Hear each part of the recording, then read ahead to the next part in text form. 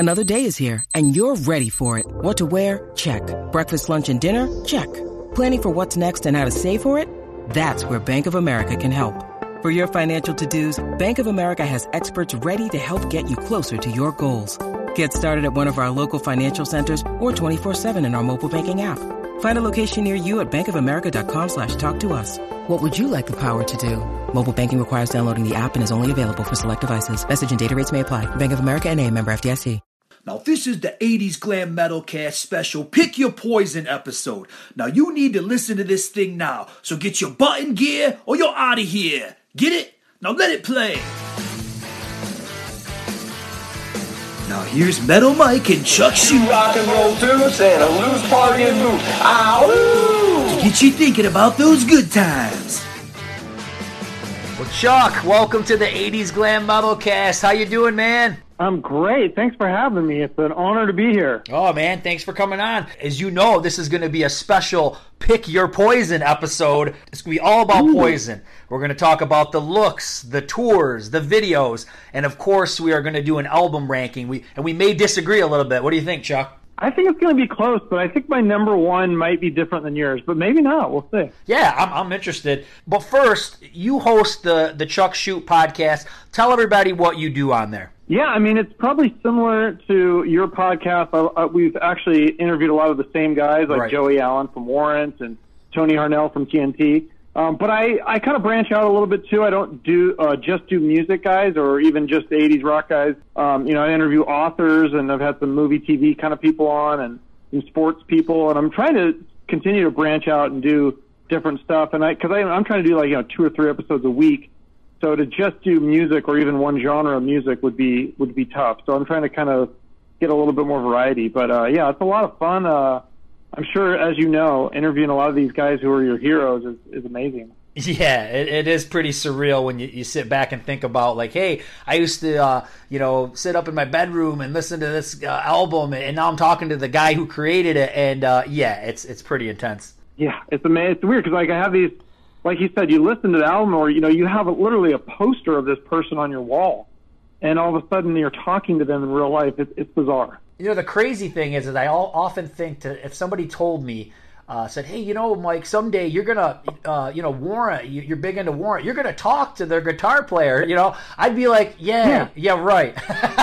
So it is pretty wild, man. Very wild. Where can people, for sure. Where's the best place, Chuck, for people to check out your podcast? YouTube, and literally anywhere, actually. It depends on, because everyone has their own way of listening or watching podcasts. If you want the visual, you want to see my ugly face, you can watch it on YouTube. If you just like the audio, then, yeah, it's Spotify, Apple, Google, iHeart. I mean, basically any podcast format is available. Perfect, man. Well, hey, once again, appreciate the help going through this Poison thing. And, Poison is one of the biggest glam metal bands to come out of the 80s. We're the glam slam kings of noise. Videos that dominated MTV, big tours, fun image, and even see what your thoughts are on this. They're kind of similar to Motley Crue in a lot of ways because I think everybody knew. Hi, I'm Bobby Daw. I'm CeCe DeVille. I'm Ricky Rocket. I'm Brett Michaels. All the guys made their mark in that band. You agree with that? I agree, totally. Yeah, and a lot of those bands of that era are similar, but those two in particular are right, because it's like they're all kind of rock stars in their own right. And so when both those bands had lineup changes, it was kind of a shock for people, I think. Yeah, I agree with you. And probably most people could say, even though everybody will go back today and say, oh, I love the Motley Crue 94 or I love Native Tongue, I don't think those lineup changes really worked that great. I mean, once again, we're talking about timing as well, the 90s and grunge. So there was so many, it's almost very similar to what happened to both bands. It was really timed almost identically. Absolutely. No, I agree. And I like the Native Tongue album. I like Crack a Smile, which we'll get into, I'm sure. And then, going to Motley Crue, I like the Motley Crue self-titled album with Karabi. I interviewed him. That was amazing. Even the New Tattoo, which didn't have Tommy Lee, that's a good album, too. So, yeah, I mean, like I said, these bands, a lot of good music in the catalog. But before we get into the catalog, let's do an icebreaker question. So a lot of people know Poison for the look, okay? So if you think back to their image, what is your favorite image of theirs? Is there a certain album where they looked a certain way that you think, like, yeah, that was the best? What do you think? You know, I'm probably in the minority here, but I kind of like their later look a little. I think like Native Tongue and like the Crack a Smile, and or like when they got back with CC and it was like Power to the People. Like I think they kind of looked more modern, but they had a little bit of the glam look, but it looked more contemporary. Because I think when they had that original glam look in the 80s, I mean, I wasn't even a fan yet. So it's like when I go back and look at those albums, I cringe. And I think they probably do too at that first, like, Look What the Cat Dragged In cover. I mean, they full on look like chicks. It's a little too glammy for me. So I kind of like the later, more modern, contemporary look personally. For some reason, I always grab, and this is a lot of bands. This would be Motley Crue, Kiss in the 80s, and Poison. I always gravitate to 89 and 90 because to me, I feel like it's a little bit flashy, but it's classy. You know what I mean? Like if a band came out looking like that today, you'd be like, oh yeah, that would work. Where you're right, if a band came out today and looked like Poison from '86. It probably wouldn't work very well. It's, I was there. I must be a little bit older than you because I bought it when it came out and I thought it was cool. But one thing that I'll say is I read a lot of comments and a lot of people say, oh, I thought those were chicks. I thought they were hot chicks. And then I realized they were guys. I never thought they were girls. I think because I saw the video for Talk Dirty to Me, and it's pretty clear that they're guys, talking to a girl on a phone. So I always thought they were guys. But, even that image, you got to give it its credit because it was very extreme. It probably took glam into the mainstream bigger than and crazier than anybody else have ever done it. So I give them credit for that. Yeah, no, I mean, it's like, in a way, it's really ballsy to dress that girly. You know what I mean? No, it is. You gotta have to, if I dressed like that, I mean, I'd probably get beat up, right? Like, especially in the 80s and 90s, like, if I was like, oh, I really like Poison, I like the glam look, I'm gonna put some makeup on and some girls' clothes, and I'm just gonna go to high school like this. Like, growing up in Seattle in the 90s, I would have got my ass kicked. So, yeah, they got some balls. No, they did. They definitely do. Well, we'll touch on a couple other more side questions, but you know what? I say let's get right into it. Why don't you tell me what album of Poison? I think I already know the answer, but I'm going to ask it anyways. What album do you have ranked at number 6? So the worst one. We're going backwards. Oh yeah, we got to go backwards, Chuck. So I mean, yeah, the worst one. I mean, hands down. Welcome to Hollywood. It's got to be Hollyweird. I mean, I don't know what happened there. It was a swing and a miss. The production is not that great. The songs aren't that great. It just doesn't seem like they even cared. I don't know why they made that album. Yeah, I've got that at 6 as well. I probably would assume most Poison fans would have that ranked there. Yeah, you're right, man. It's weak songs, uninspired songs. The production, super weak. Almost sounds like they made it on a 4-track recorder, like in a basement or something. Like, it just doesn't sound good. And you know what other things I've noticed when I went back and I listened to it? It almost sounds like a demo. And it sounds like the vocals, and even like the backup vocals, they need some massive refining. You know what I mean? They sound really raw. And, maybe Open Up and Say Ah's backups are way overproduced. But this is underproduced. You know what I mean? Like, this is way too raw for me. Yeah, I just remember when it was 2002. So that album came out, and I was excited. I was like, a new Poison album? Sweet. And I think I bought it, like, sight and unsound. Like, I think I just, bought the album without even hearing it because it was Poison. And I was a big fan, and I still am. And so I think I remember getting it and, like, trying to like it, like, listening to it. And, well, maybe I need a second listen. And then, maybe I need a third and fourth listen. And I just couldn't get into it. It just wasn't there for me. So I don't know if the band feels that way too, or I'm not sure. But they haven't made an album since. So it does make you wonder. Yeah, and that's unfortunate because I really hope they make one more album and kind of redeem themselves. But, yeah, even songs like a song like Shooting Star, when you listen to the lyrics of that, it's basically like a rewrite of Fallen Angel. It's the same concept, and it's just like, I don't know if they had I don't know if somebody just said, guys, you just got to make an album, but there really was no ideas to really put something decent together. I don't know. It's definitely a letdown. Yeah, and it's interesting. I looked it up today because I always thought that they had, like, maybe produced it themselves. Like you said, it sounds like a demo, but it was actually produced by this guy, Tom Panuzio or something. And he's done a lot of, like, Alice Cooper and Ozzy Osbourne and done all this great stuff. So I don't know if he was just going through the motions too, or they just ran out of money or something. I don't know what happened with that, but I hope that they redeem themselves and put out a new album. I gotta say though, the one thing, and I don't know why I find it somewhat entertaining or I don't mind it, is the cover of the Who's Squeeze Box. I think it's kind of like funny and it kind of works for Poison, but once again, that's okay. Just like underproduced, and just the original songs just not there, like not to the high quality that we're used to from Poison. Right. But I give CC credit. I don't mind when he sings, and honestly, I think some of his songs might be better than all the other songs. It's just not much there. Oh, for sure.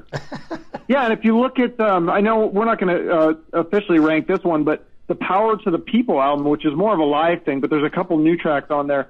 His song that he does called "I Hate Every Bone in Your Body But Mine." I mean, that saved the album for me. I remember being at the concert, and it was Poison, Cinderella, and Dokken.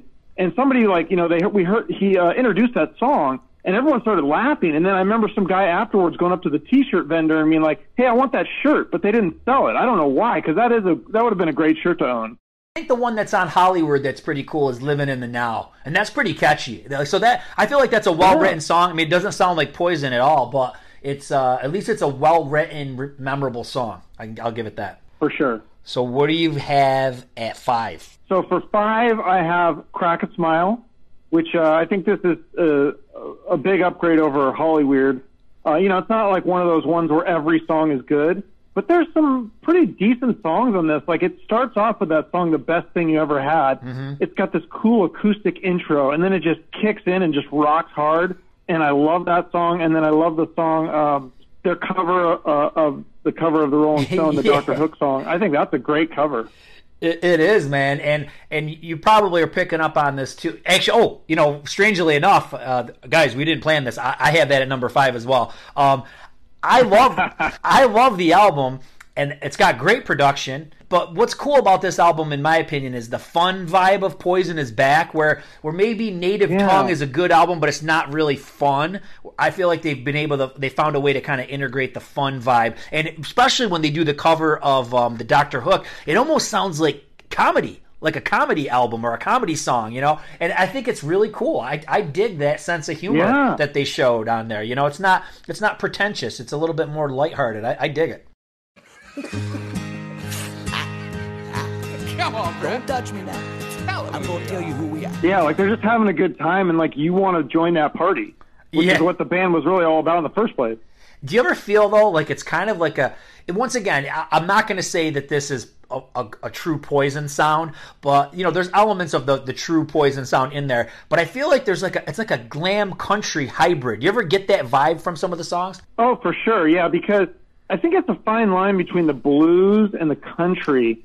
And this one, there's almost some songs, well, especially with Bret Michaels' solo career, if you look at that, I mean, he basically went full country with a lot of that stuff. So I think you're getting a taste of that, especially with CeCe not in the band. I'm sure Michaels had a lot of the control with songwriting and stuff, and creative control with what, the way that the band sounded, and he just took it in that country route for some of the songs.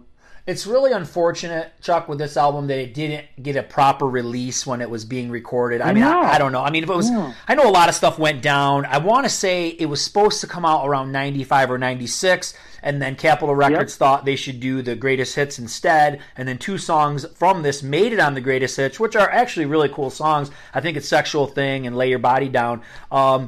But, it's unfortunate because I think people might feel different about this album if it had a proper release with a tour. Once again, if they made a video, I don't know who would have played it. But I just feel like there could have been a bigger push where it kind of just came out with a whimper. Didn't it come out like in 2000 or something like that? They just threw it out there. Yep, 2005 years later. Because I think in 95, I mean, it was so rough being in a quote-unquote hair band. So, but I think in 2000, enough time, it'd been like kind of 10 years since grunge had started taking over, and so there was kind of this resurgence, and so that's when they put this album back out. And then I think that was the first time I saw them in concert, because that's like the Cinderella and Dokken tour. I think that was around 2000 as well. Yeah, I think you're right. Now, what do you think about Blues Saraceno being in there? I mean, it's kind of hard because I don't know about you, but I don't sit and just focus on guitar solos. I'm more of a song guy. But, I mean, it's good playing. I don't know if it's the right playing for Poison, but it's good. He definitely has a very unique guitar sound. I actually had one of his solo records, and I remember when I was a kid and learning guitar, my guitar teacher, we worked on one of his songs together, and then my guitar teacher went to some like conference and got his autograph. So I thought that was kind of cool. Oh, that's cool. So I thought he was cool. I think he was a better fit for Poison than Richie Kotzen, who they originally decided to take over for CC, and it was between Richie and Blues. And I think the other two members of the band voted for Blues Sarcino, but Bret Michaels liked Richie Kotzen, and Bret Michaels got to win out, and they picked his guy. And then obviously Blues was the backup, but I think Blues ultimately would have been a better choice because he's a better fit. Yeah, he seems like, at least, once again, maybe they were all going for that fun vibe, but when you watch live performances from this era, I think they played in, Brazil at festivals and stuff like that. It looks like they're all having fun, and he fits in with that vibe. So you ever seen any of that or no? No, that sounds amazing. Yeah, I would have loved to see Poison during that era, or even with Richie Kotzen, because I just became a fan at the tail end of the height of this kind of music, and I was in Seattle in the 90s. So these bands did not come to Seattle in the 90s. So I was like screwed. And so I remember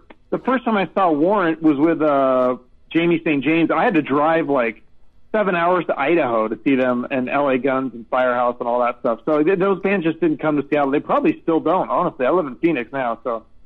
You were in grunge headquarters during all this. Yeah, and I liked grunge too, but I really liked the hair metal. I just thought it sounded so cool. So, especially a band like Poison. I mean, everything is just so catchy, and you sing along, and it's a good time. It's a fun time, not like grunge where grunge was kind of depressing. Yeah, it was. It was a downer. Poison definitely was an upper, Yeah, I like that. I needed that in my high school years. All right, man. What do you have at 4? At 4, so this is going to look bad because I look like I'm just going right in order. But yeah, at 4 I've got Native Tongue. So this is the one that we kind of referenced earlier with Richie Kotzen. And I guess I heard some of the songs he wrote before joining Poison. So they're basically like his solo songs. Mm-hmm. But I thought there's some great songs on this record, like Scream, Stand, Until You Suffer Some, a lot of more ballad kind of stuff. But then there was that fun bluesy tune at the end, Ain't That the Truth. I thought that would have been a fun song to hear live. Yeah. Oh, definitely. And, I like Native Tongue a lot, and I'm trying to figure out, do I want to talk about Native Tongue now? Because I don't have it ranked. This is a shocker. This is where we start to deviate. I don't have it ranked. I don't have it ranked at number 4. I've got a little bit higher. So I'm going to just... Interesting. Let me tell you, I'm going to skip Native Tongue. I'll talk about it when I get to my ranking. I'm going to get hated by a lot of people that follow my show. They're going to hate my guts. But I'm going to say for number 4, Open Up and Say Ah. Oh, that's where I've got it placed. Okay. Now, wow. Okay, let me try to explain why I have it here. I'll do my best, but I loved this when it came out. I bought it probably the day it came out in 1988. But for me, over time, it's just kind of lost its luster for me. Now, there's great singles. Fallen Angels, a tune still I love to hear. But there's a couple singles that I'd be okay if I never heard again. And it's not because they're bad songs. They're just overplayed. Nothing But a Good Time, I've heard 800 million times. Yeah. And I've heard Every Rose Has its Thorn, equally. So they're great songs. Right. I don't want to hear them again. And then besides... Yeah. The only 2 songs that I really gravitate to that I want to listen to a lot are Love on the Rocks and Look But You Can't Touch.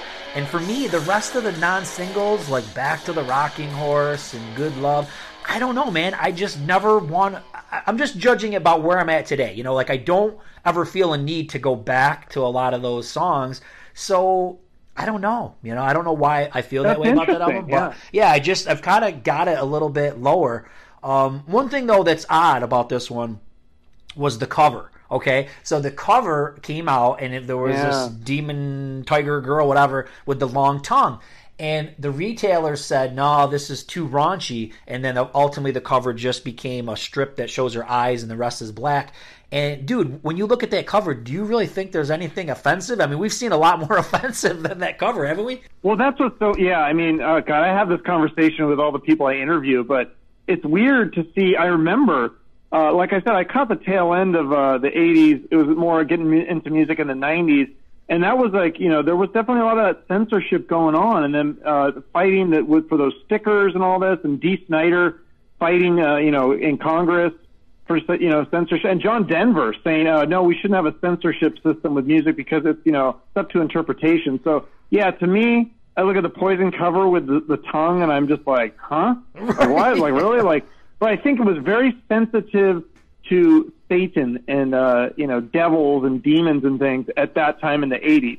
Whereas now we're looking at different kinds of sensitivity, but, right. Kind of, I think that maybe in 10 or 20 years, we're going to look back on this time and go, oh my God, what's wrong with that? Why are people mad about that? Yeah, I could see if you had, nudity or something, I could see where maybe a retailer would be like, this might be tough to have on the shelves in Walmart or Kmart, but that one, even at the time, I mean, luckily I had the original one when it came out, so I didn't have to buy the stupid one that just had the eyes, but... so did the original one come out for a brief time or something? Yes. And then they banned it? Yes, the original one came out with, the big hair and the tongue and everything, and then all of a sudden, and here's the thing, man, and you can understand this because there wasn't a ton of information out in the 90s, but in the 80s there was no information. So what would happen is you'd just go to the store and all of a sudden there's this new Poison cover and you're like, what the hell? Because there's no internet. It wasn't on their website.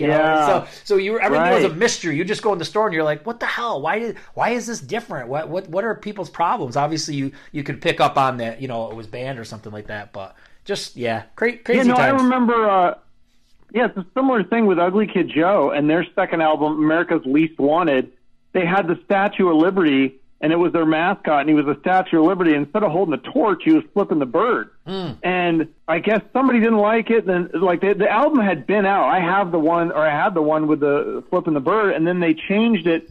And so I think what they did is they put like a bandage over him or something, and they put him like with a censored tape on his mouth, and so they actually kind of made fun of it with the second cover, but I thought it was dumb they had to do that in the first place.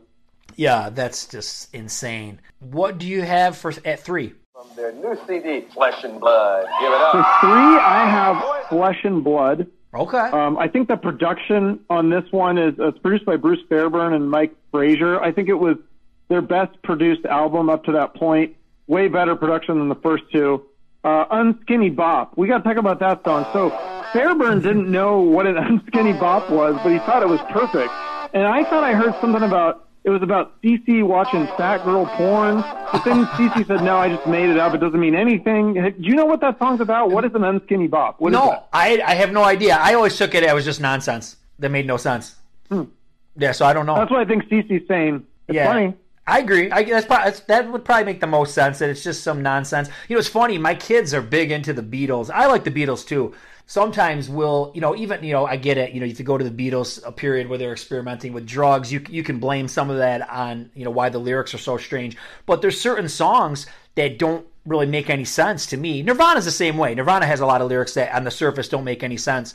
And my kids have read a lot about the Beatles, and a lot of their lyrics, John Lennon did it purposely, just took a bunch of things that just random things that he saw. Like maybe he'd look at a page of a magazine and he'd make a comment about it, and then he'd go to the next page and he'd just take these random thoughts or images that he saw and morph them all into one idea. So, I guess a lot of it's out there. There are some lyric writers that just write crazy things to like mess with the listener. And I wonder if this is kind of a case of that. We're just keep people guessing, because once again, you could say, oh, it's about a fat girl, or it's about that. You don't know what it's about or whatever. Yeah. So it's just kind of in the mind of the listener, wherever they want to go. For sure. And it's funny on this one, this was another one where the album cover had to be censored. That's nasty. Yeah. It's a tattoo that says Poison, Flesh, and Blood. And the original, it's Poison, Flesh, and Blood. And on the Flesh and Blood, there's actual blood dripping from the guy's arm on the tattoo. Yeah. And they had to take out that blood dripping. So that was another one where that is so stupid, because it's funny that you say that, because I was just jotting down a couple ideas right before I called you, and I saw that on Wikipedia, and I'm like, another one had. Once again, I bought Flesh and Blood when it came out. I probably have the one that has the blood on it, but I didn't realize that they had to change that one too. I'm like, man, we are oversensitive people, oversensitive about these album covers. I don't get it. Yeah, no, it's interesting. So, and I think I'm kind of like with you on the Open Up and Say on this one in terms of Unskinny Bop, Something to Believe in. The big hits, like I've heard those so many times, but there's a lot of really good songs on this album that are kind of underrated, like Ride the Wind, Let It Play. really catchy songs, and then Life Goes On is a great kind of more ballady slow song. Yeah, and I like Life Loves a Tragedy. This has a lot of deep tracks. See, I guess for me, Chuck, I'm like a guy who likes deep tracks. When an album doesn't have deep tracks, then I kind of I don't like it as much. And to give you an example of an album that I feel has no good deep tracks, in my opinion, is Dr. Feelgood. Dr. Feelgood has like 5 super strong singles, and then the rest of the songs for me, like at least going back today, like revisiting, like She Goes Down and, Slice of Your Pie, Rattlesnake Shake. You don't like that song? I don't know, man. I just think they're like goofy juvenile songs where I feel like the singles are so good. That's why I like them. Well, there's nothing wrong with that, Chuck. You can like them. Well, I guess that's the ones I didn't like on Dr. Feelgood was maybe more of the slower ones, like Time for Change. I was like, what the hell is this shit? Like, I remember even when I got that as a kid, I was like, I like tried to get into it because I think they said the guys from Skid Row sang backup vocals on it, so I was like, that's cool, Skid Row. And then I'm like, something about the song, I'm not loving it. But no, I thought some of the other, like Slice of Your Pie and She Goes Down, I love those songs. Yeah, I don't know. I don't know why. Maybe it's just over time. They just once again. I probably liked them in '89, but then like maybe I'm becoming an old fuddy duddy. I don't know. They're just not registering. All right, so here's what I have at 3. Also going to garner some hate. I've got Look What the Cat Dragged In at 3. And let me just, my disclaimer is, I get it. This is a bona fide classic. It's a raw album. And once again, I think Poison, I've already confessed I'm a deep track guy, but Poison write amazing singles. And the reason these songs are so successful is because they are very good songs. Songs like Talk Dirty to Me, I Want Action, I Won't Forget You. Even Look What the Cat Dragged In wasn't a single, but it was become a popular song in the live set and everything. But Chuck, when I go to songs like, once again, I kind of like the same thing with Dr. Feelgood. When I go to like Number One Bad Boy, or Let Me Go to the Show, those are songs I just don't have a desire to listen to. You know what I mean? And that's where I think the album gets killed for me, because some of those other non-single type songs, I take them or leave them. I don't think they're the greatest songs, but I do like the heaviness, like the raw production, the heavy guitar sound. I mean, this is a groundbreaking glam album, but it's just one that I don't have any desire to visit very often. So that's where I'm at with 3. So what do you got at 2? So for 2, I have Open Up and Say Ah, which is produced by Tom Werman, who produced those first 3 of the Motley Crue albums. But the most famous songs on this album, Nothing But a Good Time, Every Rose Has Its Thorn. I kind of agree with you. Like, I don't need to hear those again and again. Like, I've heard them so many times. They're good songs, but I think I've heard them enough. Yep. And I think there's the problem with this one for me too. I agree with what you were saying. There's just some weaker songs, like Tearing Down the Walls and Bad to Be Good. Like, I just don't, I re-listened to all this stuff, in the last couple of days, and I'm not loving it. They're not horrible, terrible songs, but I'm just not like, okay, I don't really need to listen to this again. Maybe I'm becoming an old fuddy-duddy. Well, Chuck, I sometimes wonder with these albums, are they like a period piece, is what you could call them? Is that like in 1988, this was the shit, man. This was incredible. This made sense, But maybe when we get to 2020, you're like, strong points. No one's ever going to say that Nothing But a Good Time isn't a killer tune, or some of these other ones. But you're right, Tearing Down the Walls. I don't know. Maybe that's one that just doesn't work anymore. Maybe it just didn't stand the test of time. But maybe you got to take it into context, like this timestamp of 88 or 86.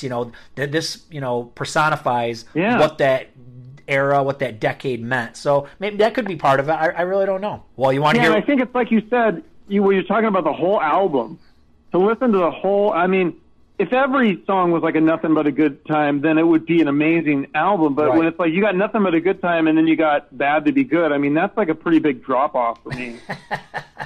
So maybe Poison, what we're kind of figuring, and this is just an opinion we're throwing out there. It doesn't mean that anyone else has to agree with it. Maybe Poison, to some extent, is like a singles band. They knew what their big, strong songs were, and then they just threw some other ones on there, whatever. Because at the end of the day, the album can get carried by 4 or 5 songs and be a multi-platinum album. You know what I mean? Maybe they didn't focus that much on some of those other tunes. I don't Yeah. know. Well, I think it's what, like you said, it's a snapshot in time. And I mean, I think a good example of this too for Motley Crue, for me, more than Dr. Feelgood, I would say Theater of Pain. I mean, there's like some songs on some album tracks on that one that I'm just like, I mean, I almost can't listen to those songs today because they just don't sound good at all to me. And I feel like Nikki Sixx even agrees on that. He doesn't like it either. So, well, let's not go there because that was my first Crue album and I liked that one, so I'm going to leave it alone. No, I know. Chris Hilton, I had him on the he wrote that book about hair metal, and he loves that album too. He loves it too. To each their own, that's what you love, that's what you love. And we disagree on the number one. Oh, yeah, so number two, too. So here we go. We had some massive hate from everybody, but I got Native Tongue at number 2, and I'm gonna plead my case. Yeah, man, I'm gonna plead my case. And here's the funny thing: I gotta make a confession here. So, in '93, I gotta admit it, I didn't want anything to do with this album. I didn't even buy it. I think I saw Stand. They actually played it maybe on the wee hours of the night on MTV. It got a little bit of airplay, but I wanted nothing to do with this album. And then probably around 95, I bought it or maybe 94, somewhere in there. I bought it in a cheapie rack, we used to call them, like it was like clearance or something like that. And a couple listens in, and I'm like, this is pretty damn good, And a couple songs that I think Until You Suffer Some is one of Poison's best songs. Once again, maybe it's a Richie Kotzen song, I don't know. But the melody of that song and the guitar playing and the vocals, everything about that song I think is just great. And there's fun stuff, like Body Talk is fun. Something like Bring It On Home is cool and bluesy, and I love that, Richie adds his own voice in there, with the backups, and he almost sings trade-off lead on a couple things on there. 7 Days Over You is a killer catchy song. Ride Child Ride. Yeah. And this is where I'm going to go with this one. I think the charm of this album is that it's not overplayed, okay? It's not beaten to death. Yeah. So when you listen to it, it sounds fresh. It's got great production. Yeah. The band is actually maturing. And I think this was very prominent in this time. We're talking if you go to look at Winger, Extreme, Lillian Axe, all these guys, they were really evolving. They weren't trying to do a grunge album, at least nobody was yet. Right. You know what I mean? They were trying to take the hair metal, glam metal, and bring it into the 90s. So I think Poison did a great job, and I really like it. And screw everybody who says it sucks. No, it's funny. That's because my first Poison album was actually the Swallow This Live. I think that was the first one I got. I really liked the new tracks on that. But I think the second one I bought was maybe Native Tongue. Nice. And I do remember listening. I got it when it came out, and I remember listening to that album on repeat over and over. That was just one of those, just because that's the era that I got into that music. Yep. And that was one of the newest ones. So to me, that sounded fresh. Whereas if some of the older Poison stuff from the 80s, it didn't sound as fresh at the time in the 90s. So I agree with you. I mean, I didn't rank it as high, but I do love that album a lot, actually. So your number one is? So my number one, and I think this has actually changed, because I think in the 90s when I was a kid, I might have even ranked Native Tongue number one. I liked it that much. Right. But I think over time, I've really become a fan of Look What the Cat Dragged In. Yeah, and I think the cover disturbs people or disturbs me, but if you just listen to the album as an album, I think this one holds up, because I re-listened to this again, and I'm like, I don't think there's a bad song on this album. I think every song is good. Maybe there's maybe one song at the end there that's not the greatest. What is that? Is it Let Me Go to the Show? Let Me Go to the Show? Is that the last song? I like Let Me Go to the Show. I want to say maybe number one, Bad Boys, kind of weak. Shit, but overall, I mean, I could just listen to that album, and it's just they're all short, they're catchy songs, you want to sing along, they're mostly fast-paced, except for, I think, I Want to Forget You is the only kind of ballady song. And, I mean, it's a 33-minute album, and I like the production is shitty. Bret Michaels called it a glorified demo. Yeah. But I think what happens is it works for the style and the energy of this music. They seem hungry. It cost $23,000 to make. I just had Ryan Roxy on my show today from Alice Cooper's band, and he's telling me a story about how he went over to Bret Michaels, or I guess it was the whole band's studio apartment at the time, and he said, there was mattresses on the walls. and lyrics and shit written on the walls. That's nasty. And I mean, it was just a dump. Like he thought he lived in a dump, and he went to Poison's apartment. He's like, okay, these guys are really living in filth. So I think you could feel that energy in this album. It's just they're just so hungry and aggressive, and I like the sleaze, I guess, is what I would say of this one. Yeah, and it's pretty much the only album that has that vibe from them. You know, like they kept gravitating toward a more bluesy sound and whatnot. And, you know, man, like I said, I know I put it at 3, but I love it. And like I said, maybe it's just something where I've kind of, some of the tracks I don't want to revisit as much. But I don't take away that, you know, it's an important album. It was the first Poison album I ever got. I mean, like I said, and, you know, here's the funny thing about that album, which a lot of people don't realize. And if Christopher Hilton would tell you this, I would tell anybody this because he's a specialist on hair metal. But this album took a year to get off the ground. Cry Tough was the first video. It didn't get any kind of airplay. And then all of a sudden, almost a year after its release, Talk Dirty to Me comes out. And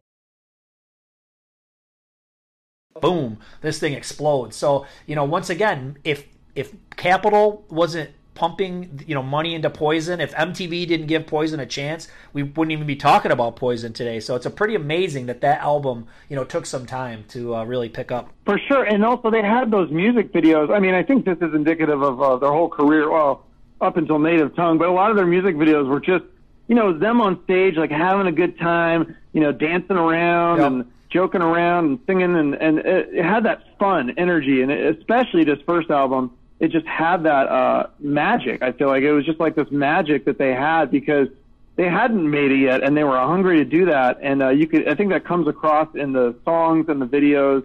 And again, you know, I'm not a huge fan of the look, but that was what it was at the 80s. Like, that was not uncommon to dress like that. And I heard this, I was reading this today about the cover. Was actually, they compared that to Motley Crue's Shout at the Devil, or they said maybe it was a little bit of a parody of the Beatles' Let It Be, or more likely like Van Halen's debut. Yeah. That's kind of interesting. Yeah, and you know what's funny? When you got talking about how they're kind of goofy and having fun, especially in Talk Dirty to Me, one thing that it reminds me of is like the early Beatles, because when you watch the Beatles, like in the early days, they were kind of goofy and did, you know, when you think of like their movies and stuff, and Poison was kind of had that same vibe like that, but in a glam metal version of it. They were just fun, goofy guys that you'd want to hang out with, almost very similar to the early Beatles. So it's funny when you say about the album cover. I was thinking that about the way they acted. It's that fun, you know, easygoing kind of way of acting. So yeah. Yeah, and then if you there's like a remastered edition with bonus tracks that's got a cover of Jim Croce's "You Don't Mess Around with Jim." I think that's a pretty cool song too. I don't know why they left it off the record, maybe just for time or whatever, but that's kind of a cool cover. Yeah, I have heard that, and that is cool, and that's just a cool song in general. Number 1 for me, man, Flesh and Blood. I got it at number 1. I don't know what it is about that album. It's just grown on me. I feel like the singles are strong. It's got the best mix of musicianship with production, I feel like. There's that good mix of fun and depth. Songs like you'd mentioned already, Ride the Wind, Let It Play. Even Valley of Lost Souls is so cool. Life Loves a Tragedy, and even Something to Believe In. I'm not saying it's a song that, once again, that I gravitate to a lot, but that was pretty important for the time because, you know, he could have came out and did another sappy love song or heartbreak song, but that song's got some pretty deep stuff. This whole album has a lot of depth to it, you know what I mean? He gets into some pretty dark topics like, you know, losing his friend and all this kind of stuff. So that's pretty uncharacteristic of a lot of the bands that were out at the time. So I give Poison some credit on this one. They were branching out musically, lyrically, and you know, people don't think about it because they think of Unskinny Bop and how goofy it is, but you know, they were branching out, man. They were really becoming excellent musicians. Like, you could look at that first album, it's a little raw, and maybe the musicianship isn't really there, but it's there on this one. And I really like the evolution of the band at this point. So to me, it just kind of mixed the best of both worlds. You know, it's not as stuffy and as serious maybe as Native Tongue, but it's not as goofy and fun as Look What the Cat Dragged did. So it's kind of somewhere in the middle. Right. And I kind of like that, you know? Yeah. No, for sure. And I would say, too, like, for honorable mention, you know, because we're just doing the albums, but like I said, that first album that I got, Swallow This Live, where the few new songs on that one are so good. I think that's kind of an extension of the Flesh and Blood, like So Tell Me Why. I love that song. It's a good song. It's so catchy. I love it. Yeah. So now that's a song, Chuck, I gravitate to all the time. Like, I want to hear So Tell Me Why all the time. Right. And I remember, and it's weird, when it came out, I remember not thinking much of it, and I thought the video was pretty horrible because the video was just showing live clips, and then it just shows Bret Michaels as like the only one who has footage that's like fresh for the video, and he's like in an alley or something. You know what I mean? It's like really weird. And I remember thinking like, oh, this video sucks because it's the full band's not even in the video. I don't even think CC was in the band anymore at this point. It's just, but now over the years later, that song, that's a jam. That's a jamming song, man. I like it. Oh yeah, it's so catchy. And I think the other songs on that, there's like 3 or 4 songs. They're all pretty good. I mean, they're all like they still stand the test of time. Yeah. So a couple other things about Poison I want to get your thoughts on. Obviously, huge band for videos. If you had to go back, is there a favorite video? What do you think their best video is? Oh man, that's a good one. I think Talk Dirty to Me, is that the one where they go through the kitchen or whatever? Am I thinking of Nothing But a Good Time? No, you're thinking of Nothing But a Good Time. Yeah, while the guy's washing dishes. Okay, yeah. Get it? Yeah, that's a great video. Yeah.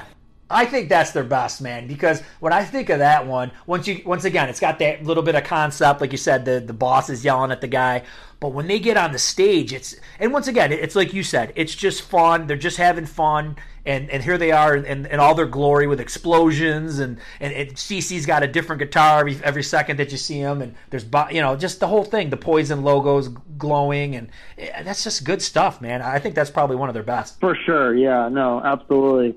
I need to go back and watch some of those other videos. It's been so long since I've seen some of them, but yeah, that one was definitely very memorable.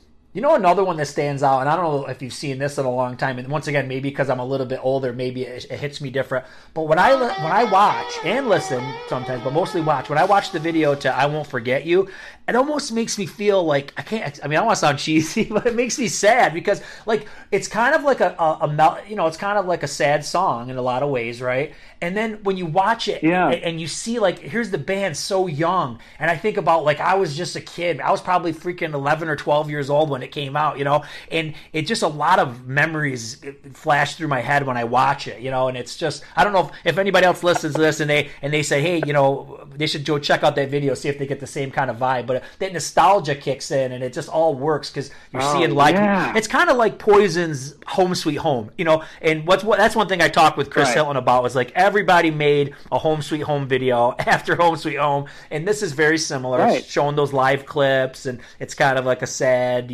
ballad or whatever. But yeah, that's a really cool one. I think that's good. And of course, let's not forget Unskinny Bop with the green laser ladies or whatever. And that's pretty iconic too. So it's a lot of good stuff out there. Yeah. Absolutely. No, yeah, they knew how to make videos back in the day. Like they knew how to make a fun video that made you that's how I think they got a lot of their popularity. Like you said, Look What the Cat Dragged In would have done nothing if it wasn't for MTV. Oh yeah, and like I said, and we can't forget Talk Dirty. I mean, what a video that was. That sounds like that's really the video that put them on the map, and that one's so much fun. In that one, what they reminded me of, at least maybe. They reminded me of like 4 David Lee Roths. You know what I mean? Do you know what I'm trying to say? Like they just were like totally. Like they had the streamers and the confetti and they're jumping around and they're playing each other's instruments, and it was just like 4 goofball rockers. It just reminded me of like 4 David Lee Roths. It was crazy stuff. No, that's a good analogy. I like that, and it's very true what you said. How they each kind of had their own personality and they're each kind of a star in their own right. Obviously, Bret Michaels is the most famous, but I mean if you're a fan of Poison like me, I mean, they're all stars to me. So now, have you ever? You saw them live, but a little bit later on. So, what do you think? Have you watched some of the older concerts? What do you think their best tour was, or was one of the best tours you saw one of the ones that you saw like in the 2000s or the 90s? I mean, I've seen them a couple times, and it was in the later years. Yeah, like I saw them in 2000, and then I think I saw them I think it was Poison and Motley Crue, and they sounded great both times. I have no complaints. I don't know if they used tape or backing vocals or what, but it sounded great to me, and they looked good. It looked like they're having a fun time. So it definitely captured the essence of the band. I didn't get a chance to see them in the 80s. I mean, I guess I could look at concert footage and videos and things like that, but I don't think that really captures it if you're not there. Right. I bet seeing them in those early club days, like not too early to where they enough to where they were kind of had gotten some musicianship down and they kind of had their like maybe like right before they got signed or right as they got signed, I bet that would have been amazing. Oh yeah. Strangely enough, man, the only time I ever saw them was in I don't know if it had to be 90 or 91. It was them on Flesh and Blood, and Warrant opened with Cherry Pie. That was a pretty good concert, man. I gotta admit, that was good stuff. That was a good one. That sounds amazing. Did you hear the story of how Warrant got kicked off the Flesh and Blood too? You'll have to listen to my Joey Allen interview if you haven't heard that. I read it. Yes, I read that on Blabbermouth. Yeah, they got served a plate of shit or something. No. That was Dr. Feelgood. That was Motley Crue. Oh, that was Motley Crue. They got kicked off the Warrant tour, or the Poison Flesh and Blood tour. Warrant did because I guess Poison had put up these like walls or something on the stage to kind of make their stage space smaller towards the end of the tour, and so Janie Lane just shoved them over, and so they got kicked off for that. So kind of funny. Oh, okay. Yeah, I thought I remember hearing something about that. Yeah, Well, I think after pretty much after that, Warrant exploded with Cherry Pie, and they were out on their own anyways, touring. So right, yeah. So hey, that was awesome, man. I was so glad that we got to talk about all that Poison stuff, but we didn't see it completely eye to eye. But you know what? It was a fun conversation. I think we can at least understand each other's points of view then, right? No, I totally agree. And you make some good points that I almost want to like evaluate my rankings, because I do love Native Tongue a lot as well. I think that is a great album, and Flesh and Blood, I think I appreciate that more now as well. Oh. It's interesting. We both kind of like. We like Open Up and Say Ah, but we both also kind of think it's not one of the best ones, which I think, isn't it their best-selling album? It probably is. Probably, once again, because of Every Rose Has Its Thorns. So, like I said, I think it's singles that drive that album. But, like I said, nobody bought it for, tearing down the walls, like you said. Yeah. In terms of singles, it was the most success, for sure. Do you love bands like Tough, Cats and Boots, Jet Boy, Jailhouse, Wildside, and more? Then get your ass over to DDR Music Group. There's tons of rare hair and glam metal CDs that you need in your collection. DDRmusicgroup.com. So check them we're out. both podcasters, so I think it would be foolish for us to not talk a little bit about podcasting. Is there a fave interview that you've done so far? I mean, I feel like it changes. Like, I definitely, the first time when I interviewed Eric Turner from the band Warrant. Okay. Warrant is one of my all-time favorite, top 5 bands. That was really surreal to sit down with him and talk about Warrant and the history of the band, and I had some trivia stuff, kind of things that he was kind of shocked that I knew, like that he had tried out for kind of tried out for Megadeth, or had like an audition with Dave Mustaine. He's like, how the hell did you know that? And I'm like, I did a lot of research for this episode. Like, I'm a huge Warrant fan, so that one was really fun. And then at the end, he said something like, well, I subscribed to your podcast. And I was like, wait, you did? Like, so that was kind of surreal. Rachel Bowen from Skid Row was another one that was really surreal. John Corabi, that was huge. And then one of my most recent ones, Joey Allen, also from Warrant. I felt like that was one of the best interviews I've actually done, just because I think when I interviewed Eric, I was still a little bit green in the podcasting. And by the time I got to Joey, I felt a lot more confident with some of these kind of quote-unquote bigger names. So, I think that was a lot of fun. You know what's hard, too, and you got to be able to relate to this. You can be doing it for a long time, and sometimes you're just off. Either you're off or you're on. You know what I mean? And sometimes it just it bites you randomly. It could be like you had a bad day, you're tired, or who knows where the hell it comes from. Sometimes you're just in the zone, and you can connect with the person you're talking to, and sometimes you don't connect with the person you're talking to, and that makes it difficult. So we've all probably, between the two of us, have had those kind of interviews. You know? That's funny that you say that, because I've been telling everybody, for some reason, whatever reason, I don't know if it was I was in the zone or it was just the chemistry, but with Joey Allen from Warrant, I felt like that was one of my best interviews. I was able to get through most of my questions. He answered the questions succinctly, but it wasn't too short, but it wasn't too long. It was like a perfect amount length for the answers, and he was funny, and I felt like I was like talking to an old friend, even though I've never met him before. I felt like we just were joking around with each other. It was one of those things where, like you said, it's like you're in the zone. I love that. That's so great. Yeah, that's when you really love doing it. You're like, yeah, this is perfect. But I'll give you a couple of mine. One of my favorites, and it was probably the most popular one I ever did, was with Joe Lynn Turner from Rainbow and Yngwie Malmsteen. And with him, it was funny because he's a pretty big singer. You know what I mean? He played with Rainbow. He played with Yngwie. He was even in Deep Purple for an album. And it was funny because it was very hard to get the interview. There was a lot of like red tape with like I think his wife is his manager or something like that. So like they wanted to know the questions, and you know we kind of went back and forth for a while. So then you start to think like, oh, well maybe this guy's going to be a tough interview because it was tough to get it, and it wasn't at all. He was so cool. He kept calling me by my name, like you said, like when you're old buddies. You know, it is so cool. You know, and it makes you feel important that like the person knows what your name is and is using your name. And it was once again, and he gave me so much dirt. He's like, I'm telling you shit that I haven't never told anybody. So I'm like, well, keep it coming, you know, keep it going. This is great. That's interesting. I'll have to listen. I don't think I've listened to that one because I'm not as familiar with his or as big a fan of the bands he was in. But I did notice that too. That episode, I think it's on your YouTube. It has a lot of views where I was like, damn, this guy's got a lot of views for this episode. It was crazy. So I should listen to that. Yeah, it was a good one. And the one of my recent ones I did with John Oliva from Savatage and the Trans-Siberian Orchestra. Like, I'm a big Savatage geek, man. And I've been into Savatage since I was a young kid. And it was funny because I kind of took this path where I interviewed Zach Stevens, who was in Savatage. Then I interviewed Chris Caffery. I interviewed Doc Wackel. So I interviewed all his bandmates. And then one day, just on a whim, I said, Doc, you think that John would talk to me? He's like, hold on one second. So once, you know, here I am. So finally I get the interview and I talk with John. And once again, you know, Mike, he's calling me Mike. He's laughing. He's telling jokes. He's just was like, he was telling me all this cool inside stuff that I never knew. And it was just so cool. You know, it was just a great interview. Awesome. So I loved that one. And then I'll give one of my other favorites was with Ronnie Latacro from TNT. That one is so cool. He was just, you know, I love when people have an accent because I don't have an accent, so I think my voice is boring. But with, you know, people from Australia, people from Sweden. Are you from the East Coast? You got a little bit of an East Coast accent. I do? Okay. Well, I don't talk like I'm from New York City or anything.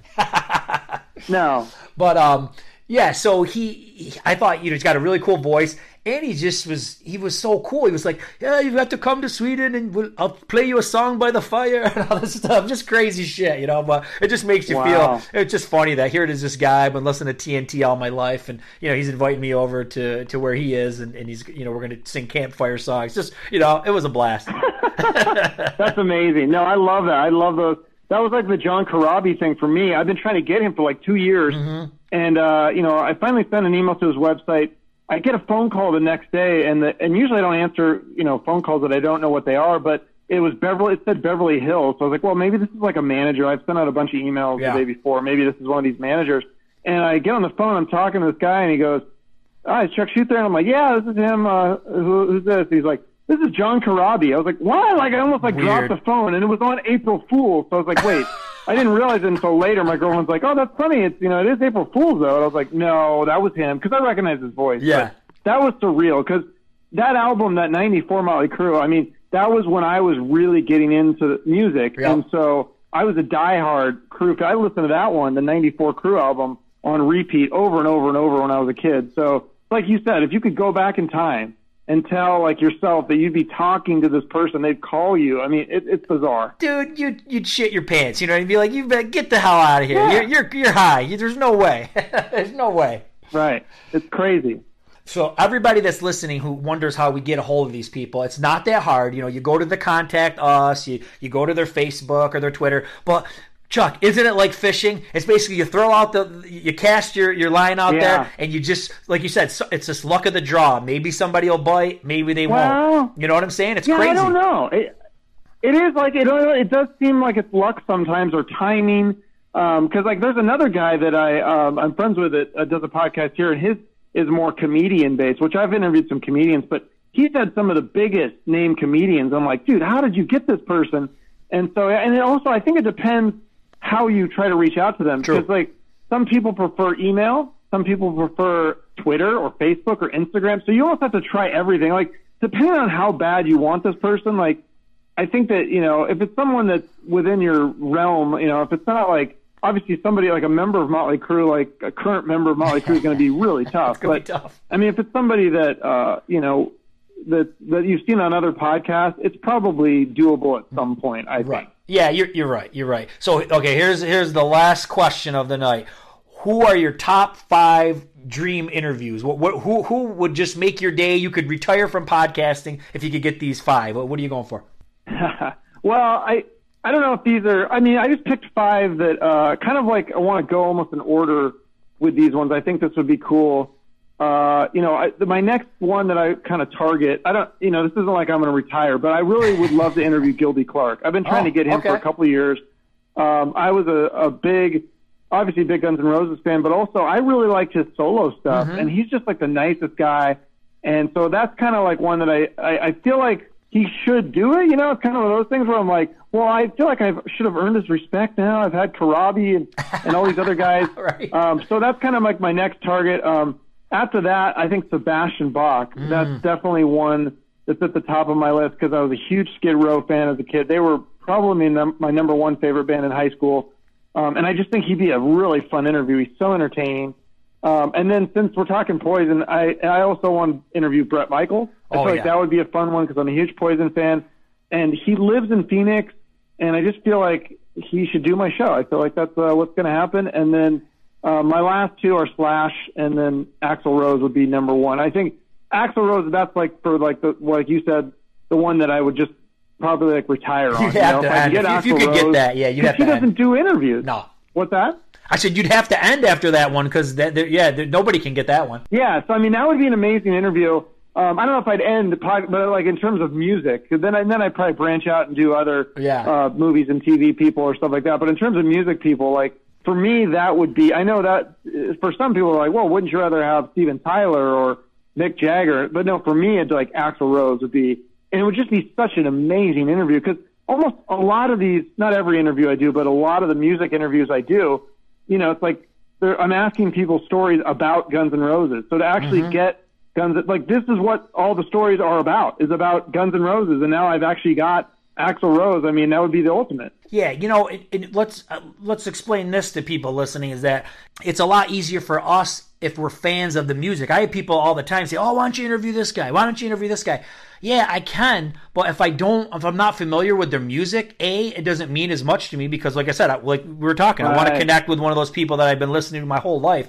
And then B, it's a lot of legwork. So, you know, like I said, if I do a Sabotage interview, I know tons about them. I don't have to do any work at all. I just sit and I just write it, you know. But like if it's a band that I've never really listened to, I got to go back and do a lot of work. It might take me the whole week to piece the thing together, you know. So I prefer bands that I'm a fan of. You know, it's way easier. It's definitely a lot more fun and surreal, but it can also be more pressure because you don't want to fuck it up if it's one of somebody you really like. Yeah.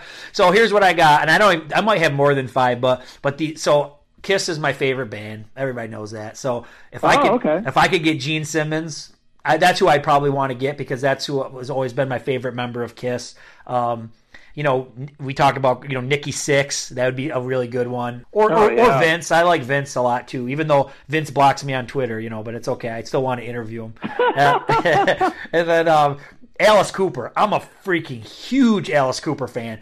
And that one almost seems like it could be attainable, but maybe not. I don't know. Who knows? But I'd love to do Alice Cooper. No, I think that's attainable for both of us. Okay. I've got Alice Cooper on my list as well, and he lives in Phoenix, and that's where I live, and no, I think we'll both get there for sure someday. Here's one who never does interviews, but I'm a big Wasp fan. I'd love to interview Blackie Lawless. That would be an easy one for me. Oh. And he's just, you know, let's talk about this for a second, because let's face it, we've interviewed a lot of the same people, and there's other people that have interviewed all these different people, but we can all bring something different to the table, I'm sure. I'm sure there's different stories and memories that, you know, but it's always nice to score somebody that a lot of people don't talk to. Like John Corabi for you was a really good one because you don't see him on a lot of podcasts. And when I got John Oliva from Sabotage, you don't see him on a lot of podcasts. So those podcasts are a lot more interesting and a lot more sought after because this person hasn't been doing the rounds, you know. Some of them, and don't get me wrong, they're not bad interviews, and I'm thankful to get them, but, you know, these people have been on a lot of other podcasts, and I feel like it kind of takes away some of the steam for the one that we're trying to do, you know what I mean? So it is nice to get those. Oh, no, for sure. It's like, I was talking to another podcaster about this the other day. It's like, he calls it like a cow call. Yeah. Where it's just like, you know, they're just lining up, plugging his many podcasts away. Like I did, you know, I had Don McLean, not a glam metal guy, but, big 70s songwriter, singer-songwriter. And he was he was scheduling interviews left and right. Yep. And a lot of them were only 15 minutes. Thankfully, I got 30, which I felt pretty grateful to do that. But he's a legend. But, yeah, it's not going to be a sought-after interview because he was just doing every show and podcast and radio show. So, yeah, I agree. I like the ones that are – that's why Axl Rose would be the ultimate because the last interview I saw with him was Jimmy Kimmel for like 10 minutes. Oh, that would be so killer. And then I'm a big Manowar fan, so I'd love to interview like Joey DeMaio or Eric Adams. They're upstate New Yorkers, so I feel like we've got like a connection, So I do want to interview the main guys from Manowar, and of course a Poison member, preferably Bret Michaels. I'm knocking on Ricky Rocket's door. I'm hoping to make that one happen, but I'd love to interview a Poison member. Love to interview somebody from Poison. But hey, man, it was nice talking with you. I'm sure we'll be talking some more, and it's nice to talk to somebody who can relate to all this stuff because it's definitely, your everyday, your coworkers and people that you know from your regular life probably don't get this stuff. So. Oh, no, for sure. And especially, like I said, I was a teenager in Seattle in the 90s, and there was nobody that was wearing Poison shirts or Motley Crue shirts except me. So I was very alone. But now with the internet, I find all these people that love hair metal. It's amazing. It's like this nice, cool little community. Like, there's podcasters, we got like authors like Chris Hilton, and all these musicians are part of the community too. They're really nice and generous with their time. So it's amazing. Yeah, it is amazing. Well, brother, it was nice chatting with you about Poison. Hopefully we can talk again about some metal topics, man. Absolutely. All right, Chuck. For sure, anytime. Have a good night, man. Thanks for having me on. You got it. You too. Bye-bye. Bye. Well, that was great talking some Poison with Chuck. Make sure you subscribe to the Chuck Shoot podcast and make sure you subscribe to the 80s Glam Metal Cast. We got lots of cool stuff on the way, and always keep an eye for our live streams that happen about every other week. Thanks for listening. Rock on!